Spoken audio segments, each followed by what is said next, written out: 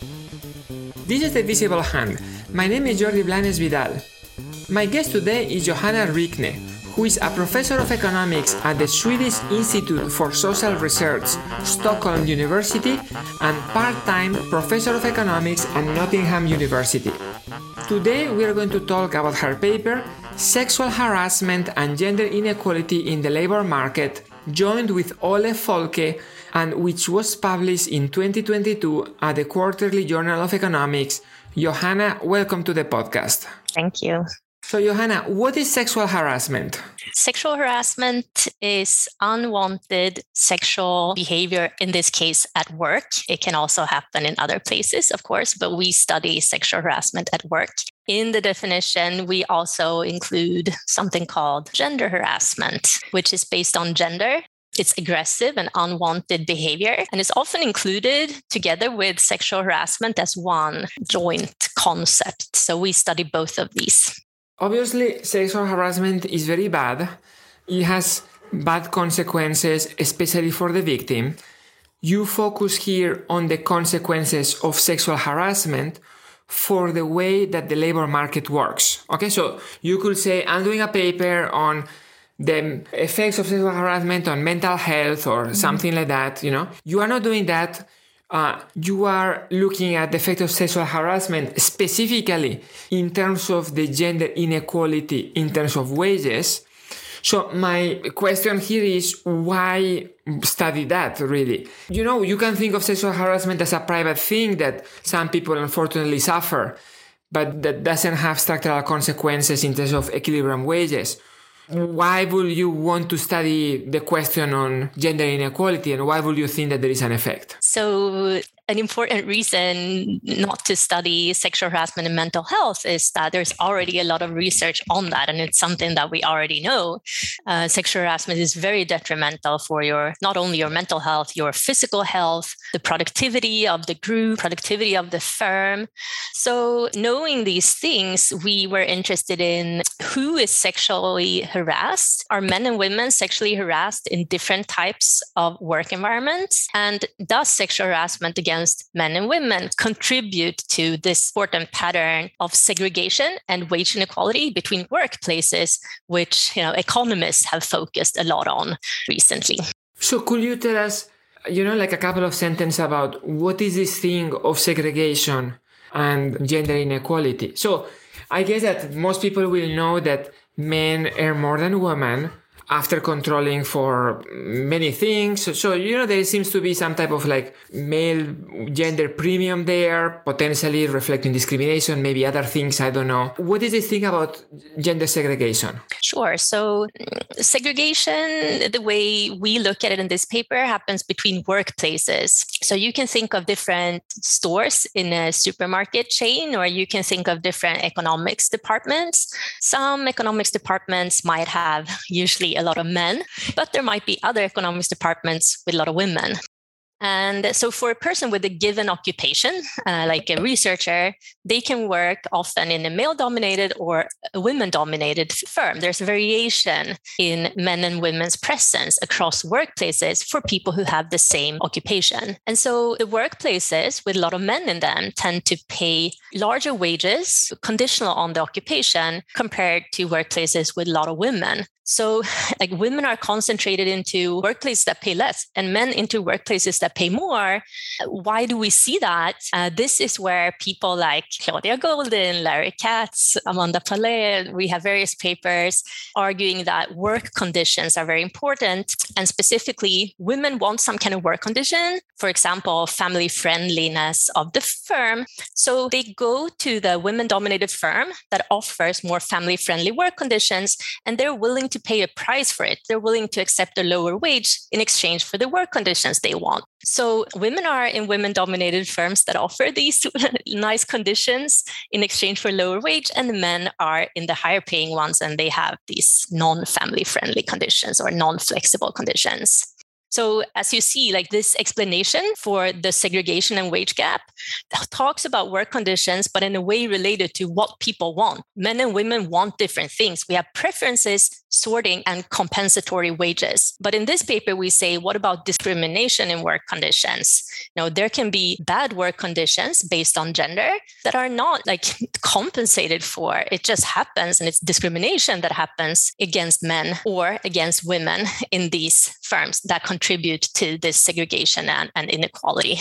And this discrimination that you are referring to would be in the form of sexual harassment. Exactly. Correct? Yes. That's the, not discrimination in terms of I'm going to pay you less or something, but I'm going to make your life, less enjoyable by sexually harassing you or something like that.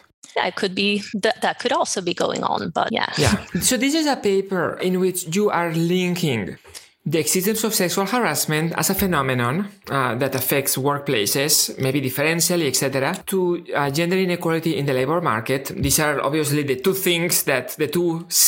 concepts that appear in the title of the paper. But it is a slightly unusual type of paper in that the causal chain between sexual harassment and gender inequality is not a direct one, right? Like if you were to write it in a PowerPoint presentation, there will be a box on the left, sexual harassment, and then an arrow to another box on the middle, and then another arrow to another box little to the right, and then at the very end, gender inequality.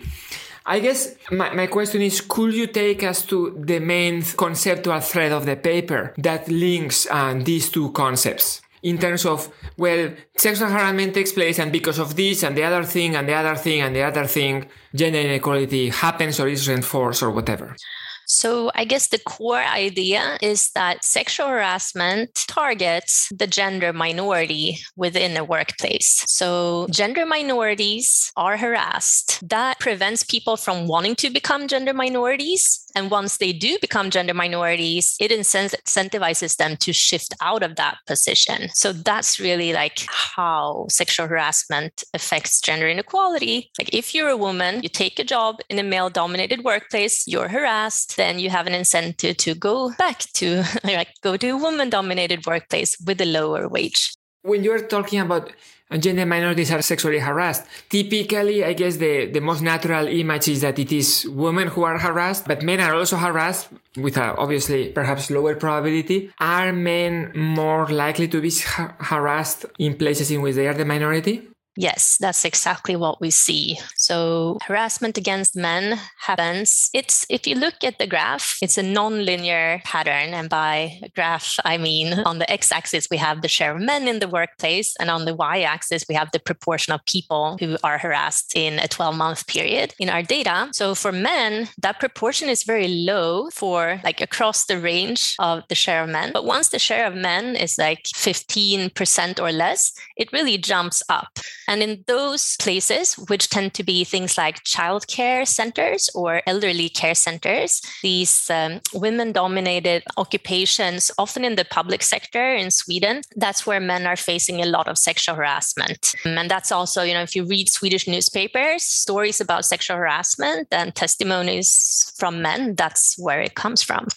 So let me repeat the chain of events here, because you devote different parts of the paper to the different pieces of evidence behind the chain of events. So women suffer more sexual harassment when they are the minority. Men suffer more sexual harassment when they themselves are in the minority. This means that women are unwilling to join workplaces in which they will suffer sexual harassment that happen to be the ones in which they are the gender minority. This means that if gender ratios are very unbalanced, they're going to remain unbalanced because there is no force, that is balancing things.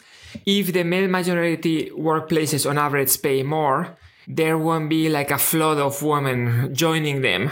Why will male majority workplaces on average pay more to start with? That's a question that lies beyond the scope of this specific paper. Where we come in is that we observe a large inequality, the one I spoke about, between workplaces. And we do observe this pattern of harassment where women are harassed in the higher paying firms and men are harassed systematically more in the lowest paying workplaces in the labor market. So yeah, I'm going to have to, there's lots of important research to be done in the future on those issues, I think.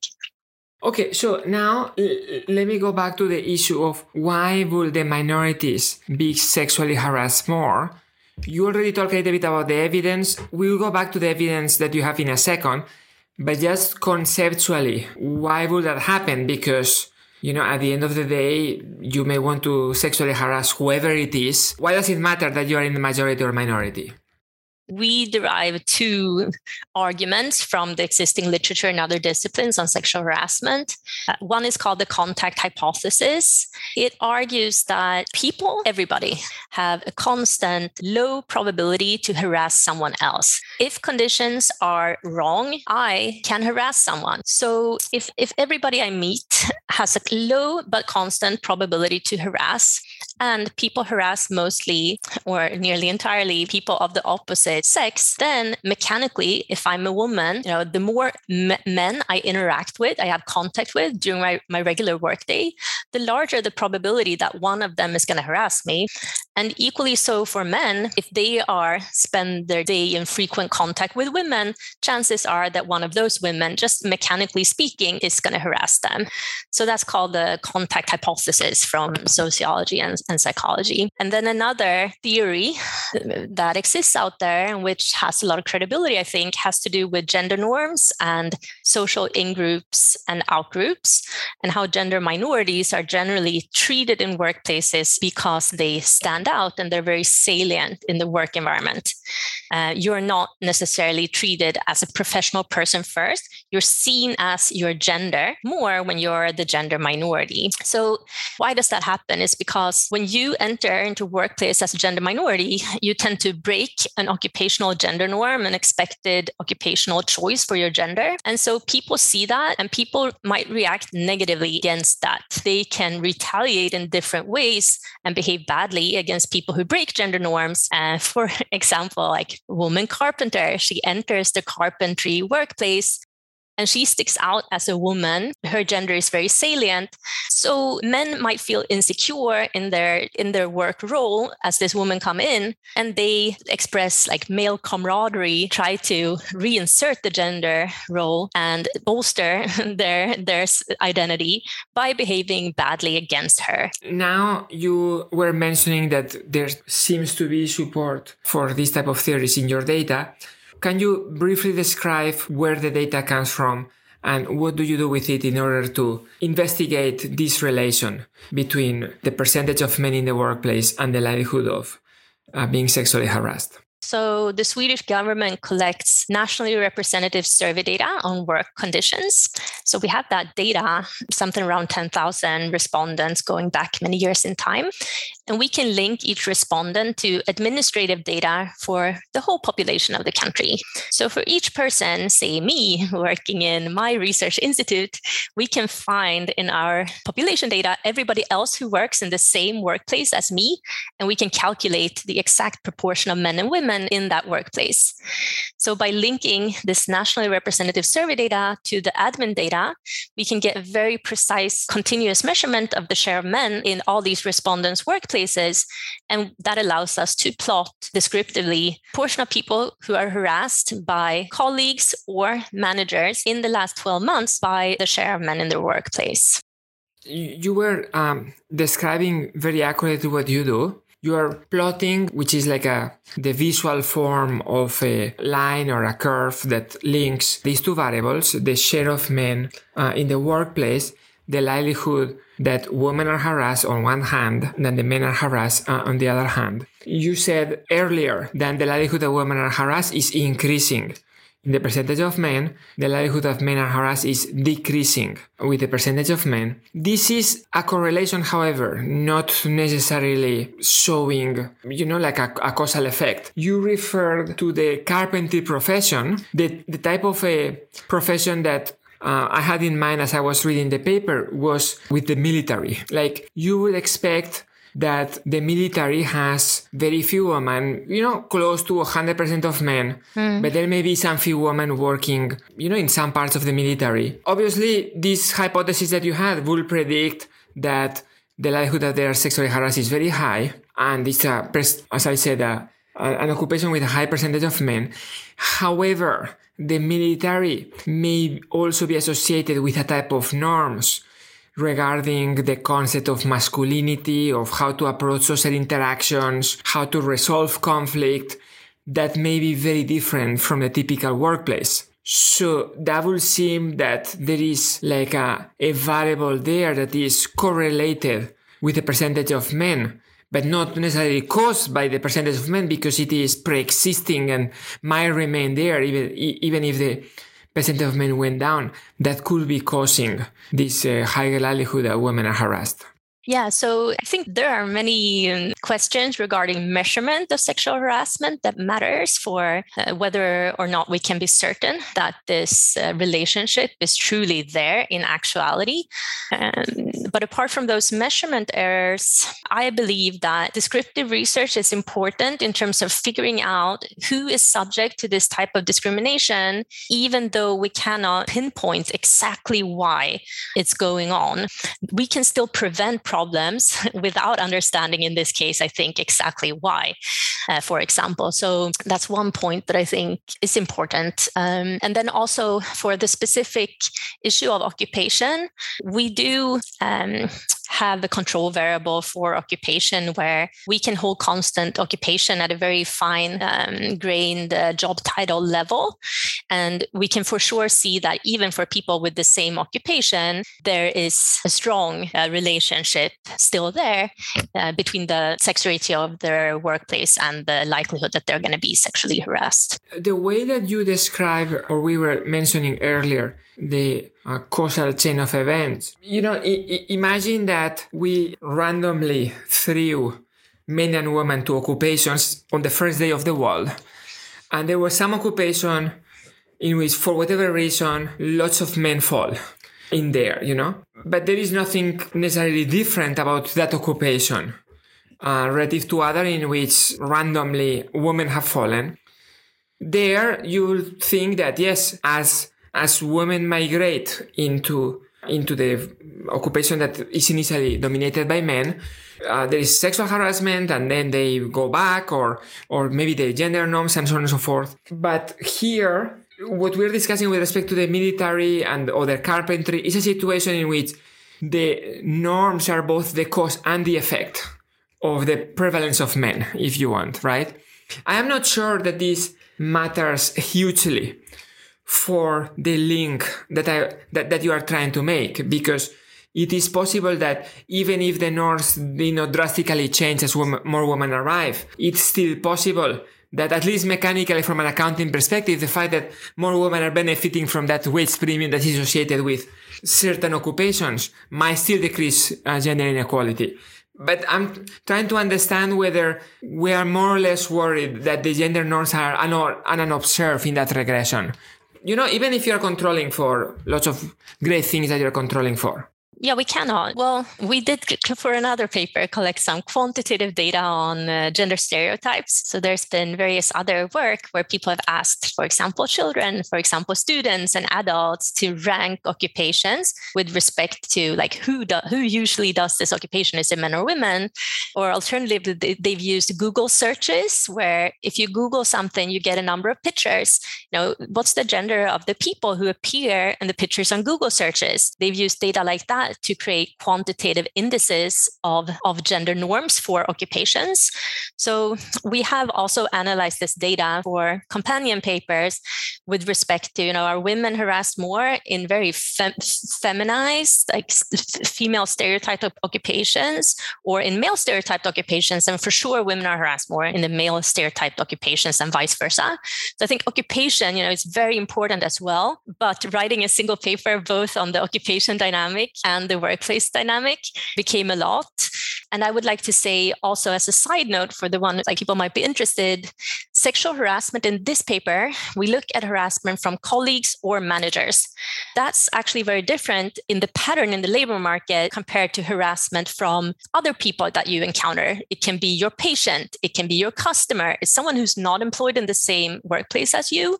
And for that, we actually see much stronger correlations with the occupation. Meanwhile, those correlations are weaker when it comes to internal harassment within the workplace. Okay, so the second part of the study is an attempt to show that the movement of workers across workplaces is potentially caused by the sexual harassment that is going on in some of those workplaces, especially if in this sexual harassment, your own group, that is your own gender, is on the receiving side rather than on the doing side. So this implies that workers should be willing to take jobs that are associated with a likelihood of sexual harassment only if they're associated with a wage premium. How do you solve that? So we do a survey experiment on employed Swedish people. They received our survey. We told them it was a survey about job choices. And we did a conjoint experiment where they saw columns, job A, job B. Each column had a number of characteristics of that job, the wage being one, what types of tasks would you do, what's the flexibility of the schedule, what's the work environment, and so on. They chose which one they were most likely to accept, which job is most attractive to you. And within those rows, we randomly assigned them to see an event, a sexual harassment event taking place in a firm. And we chose here the most common forms of sexual harassment, building on other surveys that we collected in other countries. So, for example, if someone saw that there had been groping, a woman had been groped in a workplace, or alternatively, she was told, some people in this workplace think that women aren't really appropriate to hold the job. We saw a huge impact of telling people that sexual harassment existed within the workplace on the likelihood that people were willing to work there. So the way the method works is that you benchmark that reduction in the likelihood to pick a job against the reduction in likelihood to pick a job when it pays a lower wage. So you can get a wage equivalent statistic on the reduction in the likelihood to pick a job, which is called the willingness to pay. So all of that being said, we found a very large willingness to pay to avoid these workplaces where we told them that harassment had occurred. And importantly, the key result there is everybody dislikes those firms, but workers especially dislike a place where someone of their own gender was harassed. Men and women are both much more fine taking a job in a workplace where someone from the opposite gender was harassed. It's really your own gender. That's where you don't want to go. So I have a number of questions with respect to this part. But before that, there is something that you mentioned along the way that I found intriguing. You provided two illustrations of situations that you put under the general umbrella of sexual harassment. One of them will be hearing that women are groped in the workplace. The second, that it has been heard that some men have expressed that women might not be suitable for this job. Now, you are putting them under the same umbrella, but to me, the seriousness of these two things, without being an expert on the issue, seems pretty different, right? If I had to choose, I would rather be expressed as not being suitable than groped. I would expect that one type of vignette has a much bigger effect on the willingness to take a job than the other. Yeah, so with all due respect, I have kind of experienced both of those on the job. And being told as a woman economist, for example, I've been told many times that, why don't we have women in economics? Oh, but it's because of the bell curve. Women aren't as intelligent as men. That's why we don't have women here. What do you think about that important explanation? And that really hurts, It really makes you feel less as a part of the profession that you dedicated your life to, more or less. It's very hurtful. And so we do include that. We do include groping, and we do include people who stubbornly, persistently discuss their sex life. Those are our 3 vignettes. And in previous work that have evaluated consequences of those different types of behavior, each one of those belong to a different category of sexual harassment. And they are the most commonly reported behavior within each of those types, those 3 types of harassment. So that's how we pick them. And in other studies looking at the consequences, these types of attitudes about women, for example, the ones I mentioned, they have been shown to be equally, mentally hurtful, especially as they're experienced over time compared to something like unwanted touching. Just to be clear, I was not trying to minimize no, for sure. the second type. Yeah. My argument was just that the other one sounded even worse, right? So I was just making a relative comparison rather than an absolute comparison. I agree, of course, that this is terrible. But yeah, and we see that in the data, the estimates are very similar. So when we analyze them separately, it is very similar. Right, this is fine. Right. I mean, intuitively, one of them would seem to be even more horrible, but it's fine. You are saying, in addition to this, that in the data they have similar coefficients. Right? They do. So, they do. I guess that this is.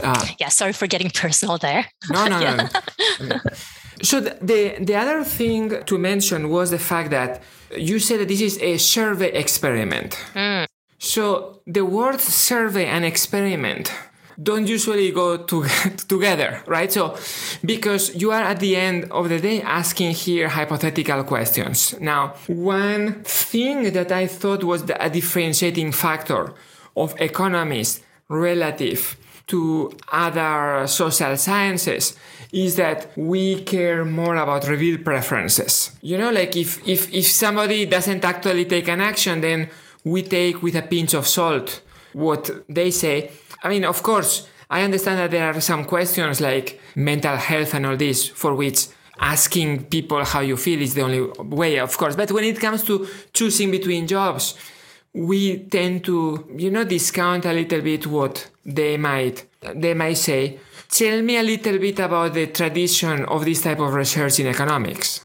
Yeah, so it is true that we look at revealed preferences, but in the case of job choice, we can't look at that because we only observe the jobs that people actually chose. So one way to look at job choices is, for example, to randomize the content of job advertisements to see who applies to jobs. For example, when you enter flexible work conditions into a job advertisement, how does that change who applies and how many people apply? And these types of survey conjoint experiments have shown to have very similar estimates in terms of people's willingness to like people's preference for a work condition. Like there are papers that benchmark that methodology against the advertisement methodology and found very similar effects.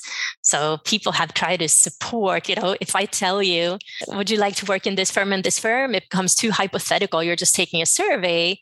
That doesn't really tell us anything about actual job choice behavior. But then, papers that compare the two methodologies actually find very similar results for both. Let me see whether I understand it. So you're saying, I am not presenting my survey participants with actual choices of firms that have more or less sexual harassment. However, I have seen some other papers in which similar survey participants have been presented with jobs that have more or less of other characteristics, let's say time flexibility or something. And the choices that they are making in these responses to hypothetical questions seem more or less to coincide with the choices that people make when presented with these alternatives in between more or less flexibility in actual job advertisements. Therefore, I expect that if my survey participants were presented with actual choices, they will do it in the same way as they do in the same way for the time flexibility type of exercise. Yes, that's exactly correctly. Like that describes the argument I made perfectly. We have more arguments though.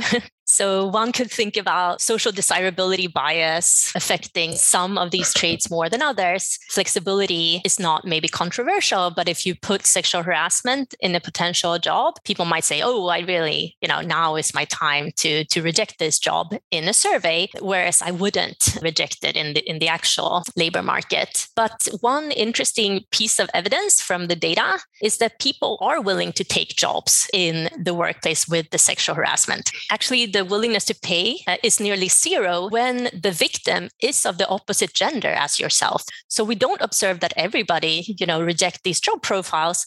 Some people, both men and women, are quite okay with taking that job, even in the survey, when the victim is the opposite gender. So we have many correlations like that in the data. We think that support we can't necessarily pinpoint the exact willingness to pay, like the numerical preference, but a lot of it, like the patterns between different groups of respondents, for example, all of which should be equally affected perhaps by social desirability bias, I think provide some interesting and reliable evidence here. So is this something that is limited to gender? Because, for instance, I may learn that, I don't know, men with glasses are more likely to be sexually harassed in this place. And therefore, I interpret this as, okay, well, I have glasses, so that means that I'm at a risk.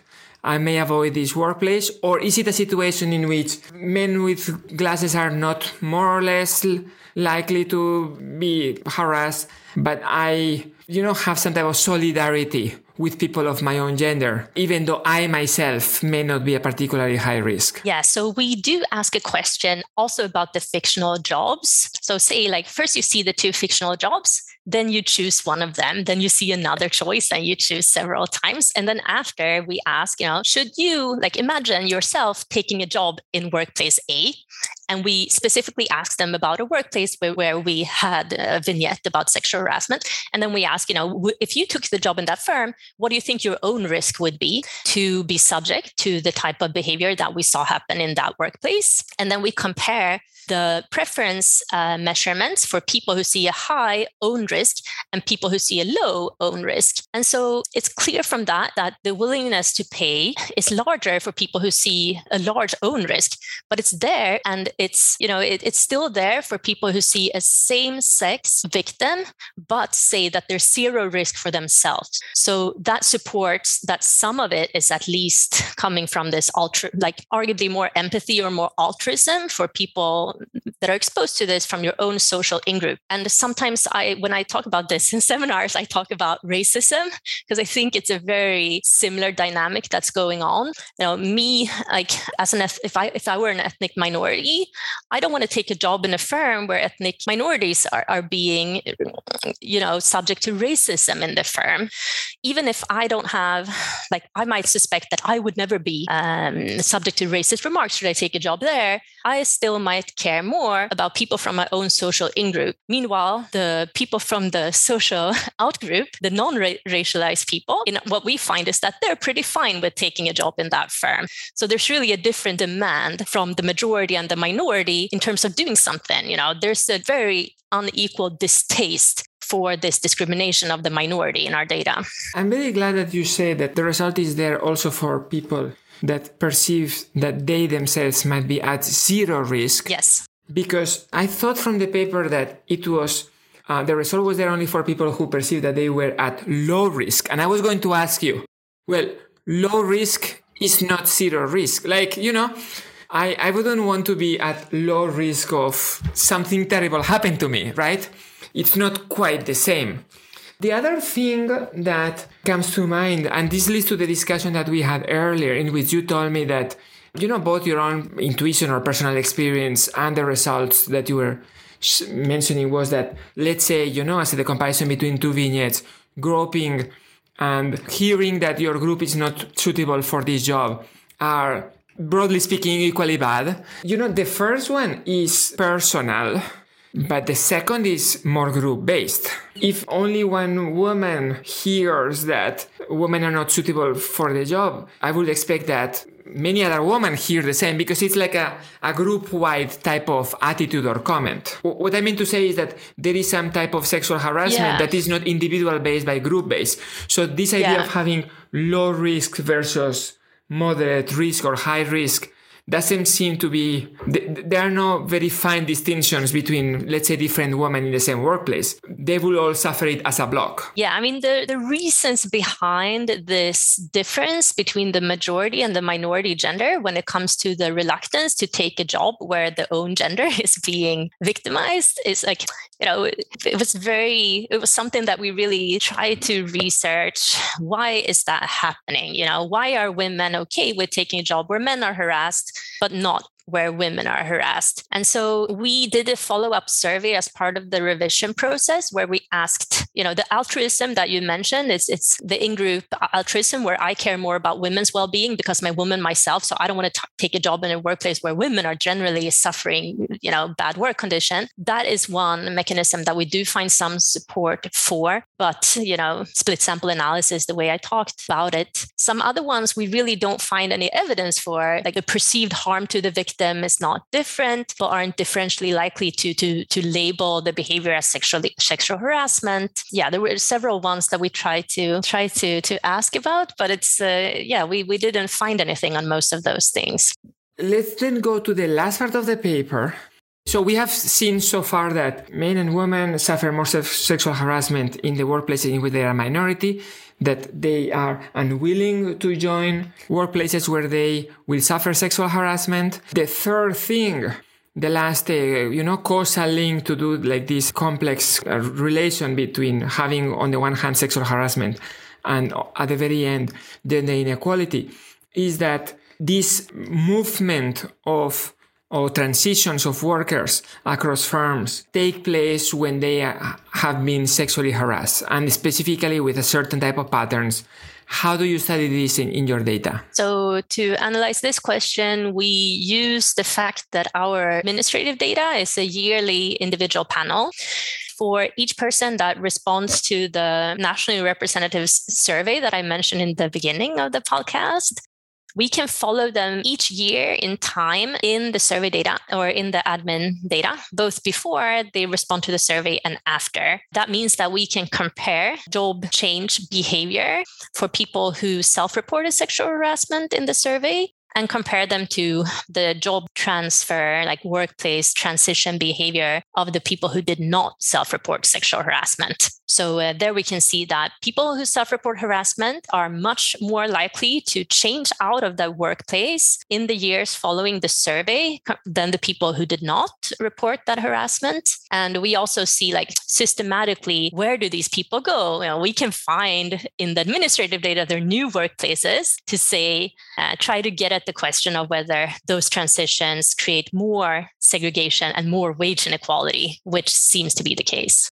One type of result that you have. So the first one, as you mentioned, is you are more likely to leave your workplace in the years after you have been sexually harassed. Okay? So this is fine. The second part, however, is that you are among those who move. If you have been sexually harassed, you are more likely to move to a place, to a new type of workplace in which you are not the minority anymore, right? Like for instance, say a woman who maybe have been sexually harassed and is moving, she's not going to go to carpentry or the military. She will try to go to another type of job in which she's in the majority or her gender is in the majority. With respect to this second piece of evidence, that is the one that establishes the link with, the existence of sexual harassment and the pattern of mobility that reinforces segregation, gender segregation. I was wondering whether this type of result might already be implicit in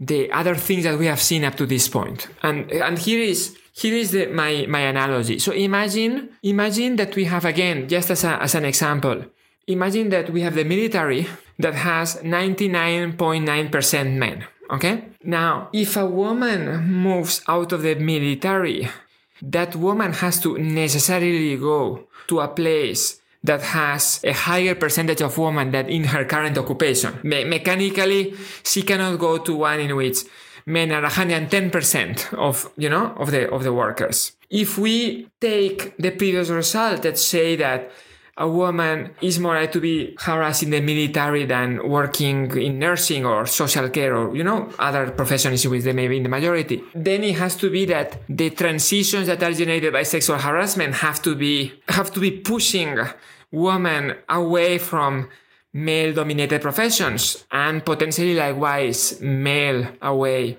from female-dominated professions. So the fact that the transition take place already has to imply that because they are caused by different percentage of men in the workplace, they have to be pushing in the favor of gender segregation. So let me see if I managed to answer in a good way, but we don't see a lot of impact on occupational choices. So it doesn't seem to be the case that a person changes occupation, or at least we can't detect. It might be there, but too small for us to detect, like statistically. But what happens seems to be more that, like, if I'm harassed in a male-dominated research department, I go to a more female-dominated, or like not female-dominated, but the share of men at least decreases. It's not that I go to, some people might become sociologists or go to like a woman-dominated academic environment, but it's like people reduce their share of men. For example, in finance, imagine that you're a woman in finance, or you work in a very male-dominated financial institution. You might go to one that's more gender balanced. So that's like people tend to shift workplace within their occupation as this happens. So I meant that I was using the analogy with the military occupation base, but the same argument applies to workplace base. So if you were the only female in an economics department, then the percentage of men in your department is almost 100%, other than because of you. Then you are also at high risk, which means that when you move, caused by that sexual harassment, by that potential sexual harassment, you have to go a fortiori, to a place where there are more women, right? Because I got it now, I think. Yeah. When we compare moves between people who, we can look at people, just every mover, right? Even outside of the survey, we can look at every single person who moves firms in the Swedish economy every single year. So we can say, given the starting point in a workplace with a certain proportion of men, do the people who suffer sexual harassment transition differently out of those types of workplaces, with a certain share of men compared to everybody there, like all women who leave there? And we find that there's no real difference. So it's not that sexual harassment triggers a different type of move. Like all women, like you say, all women who leave the military are likely to go to a more like a new workplace with less men in them. We don't see that sexually harassed people make systematically different moves than other women who switch out of those places. But the thing is that sexual harassment triggers you to switch more. So it's like systematically there's a greater proportion of people among these gender minorities who leave those extreme points of the distribution of the sex ratio in the workplace. So the fact that sexual harassment triggers that turnover, and it's mainly women. Men are mostly, I think, stuck. We don't see as much. It's hard for men. They're stuck being sexually harassed in the lowest paying workplaces in the labor market. And we see that it's actually very hard for them to leave those high harassment places. But for women, we do see that they move downward in a similar way like other people move out of those workplaces. But the key here is that sexual harassment triggers more turnover to start out with. In terms of policy implications, I'm wondering whether there is any type of policy conclusion that we did not already know before.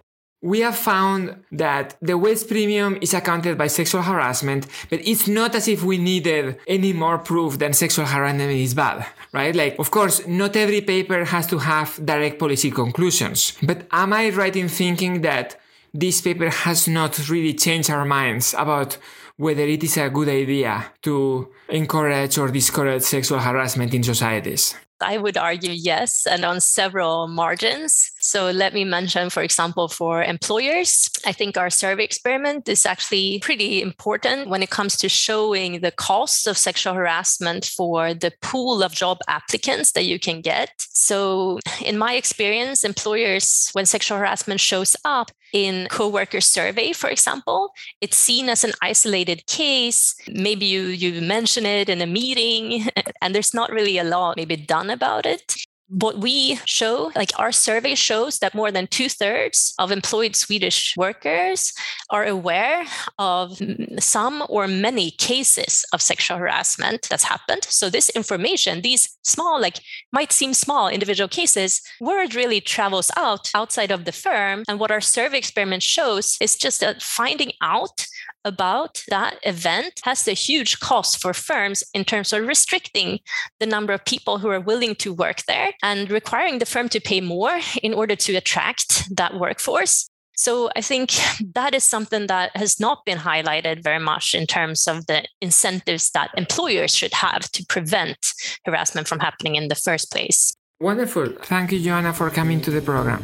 Thank you so much. Please visit our website, thevisiblehand.uk, for links to the other papers that we discussed, introductory music and logo by Aitana Blanesiso, episode produced by Anderson Tan.